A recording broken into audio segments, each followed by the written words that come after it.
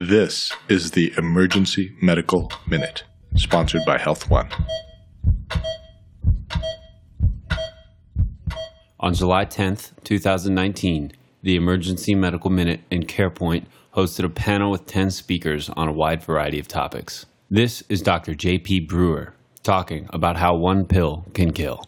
I gotta be totally honest, microphones make me very anxious, so I'm just gonna say that out loud into the microphone. One pill or swallow can kill. This is, I think, is an interesting topic, and I'll try to be kind of overview, and in fact, it's very much overview. If you Google this, you can find probably 5 to 8 different papers, all that list different pills that can kill, which I found was interesting, right? It's not as simple. I thought, there's a list of maybe 10 of these things. So I thought, let's put these into categories and make it a little more simple, especially from a emergency department perspective of what should we really be worried about? I think learning, toxic doses of things is overwhelming. Here they are. Just learn those doses and it's super easy, right? That's all you got to worry about. No, there's a ton of things that can kind of be a little bit scary. So I figured let's break it down a little bit. 5 of everything, simple way to remember. So a kid has had an ingestion. Your sort of strategy is, what do they get? What's available? Cardiac meds, diabetic meds, pain and psych meds, anti-malarial meds, because there's a ton of those laying around all the time. And then caustic herbals and others, those are the swallows we like to think about, right?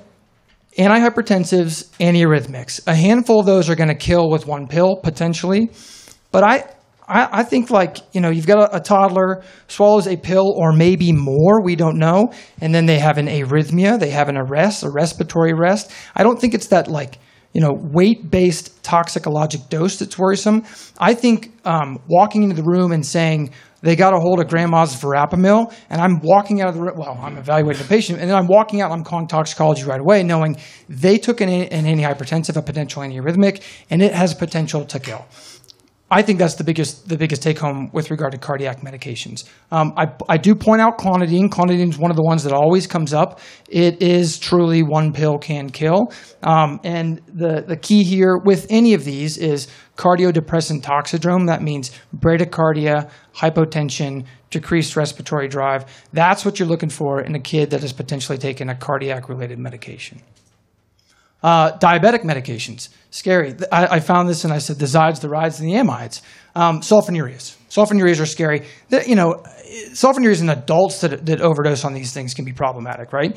And then you get a toddler that potentially takes one, and there's no way you're going to get their blood glucose up. So it doesn't matter which one. I personally don't care about the dose or the per kilogram dose. I think if a kid's taking a sulfonylurea, you should be scared right away, and you should be monitoring aggressively, and they should probably not leave the emergency department for a long time, and they should probably be admitted to the hospital for observation. So sulfonylurea is important drugs to remember. Pain and psych meds, obviously opiates, opioids, no question if those are going to be potentially toxic.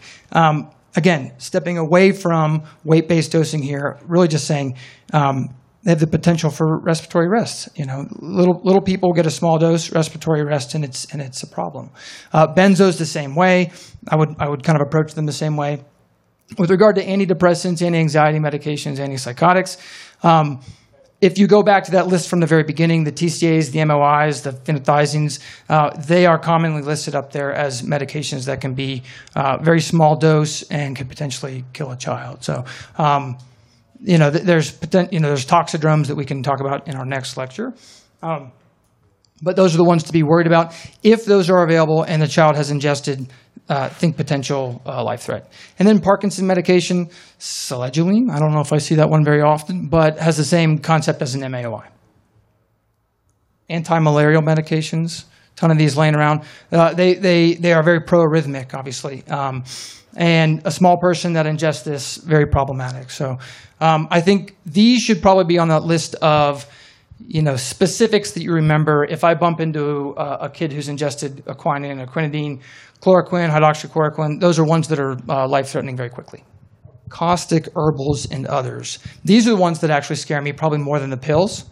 I put disc batteries on there, camphor, probably not around very often, but only a small amount could be potentially lethal. Oil of wintergreen, the same way. These things potentially have upwards of 50% concentration of salicylate in them, and so they can quickly cause a life threat. The one that really kind of scared me, I don't even think I put it up there. One of the worst ingestions I'd seen was a child who took a homeopathic callus remover, one swallow, and it was potassium acetate, I think, and ended up having to have like multiple esophageal dilations.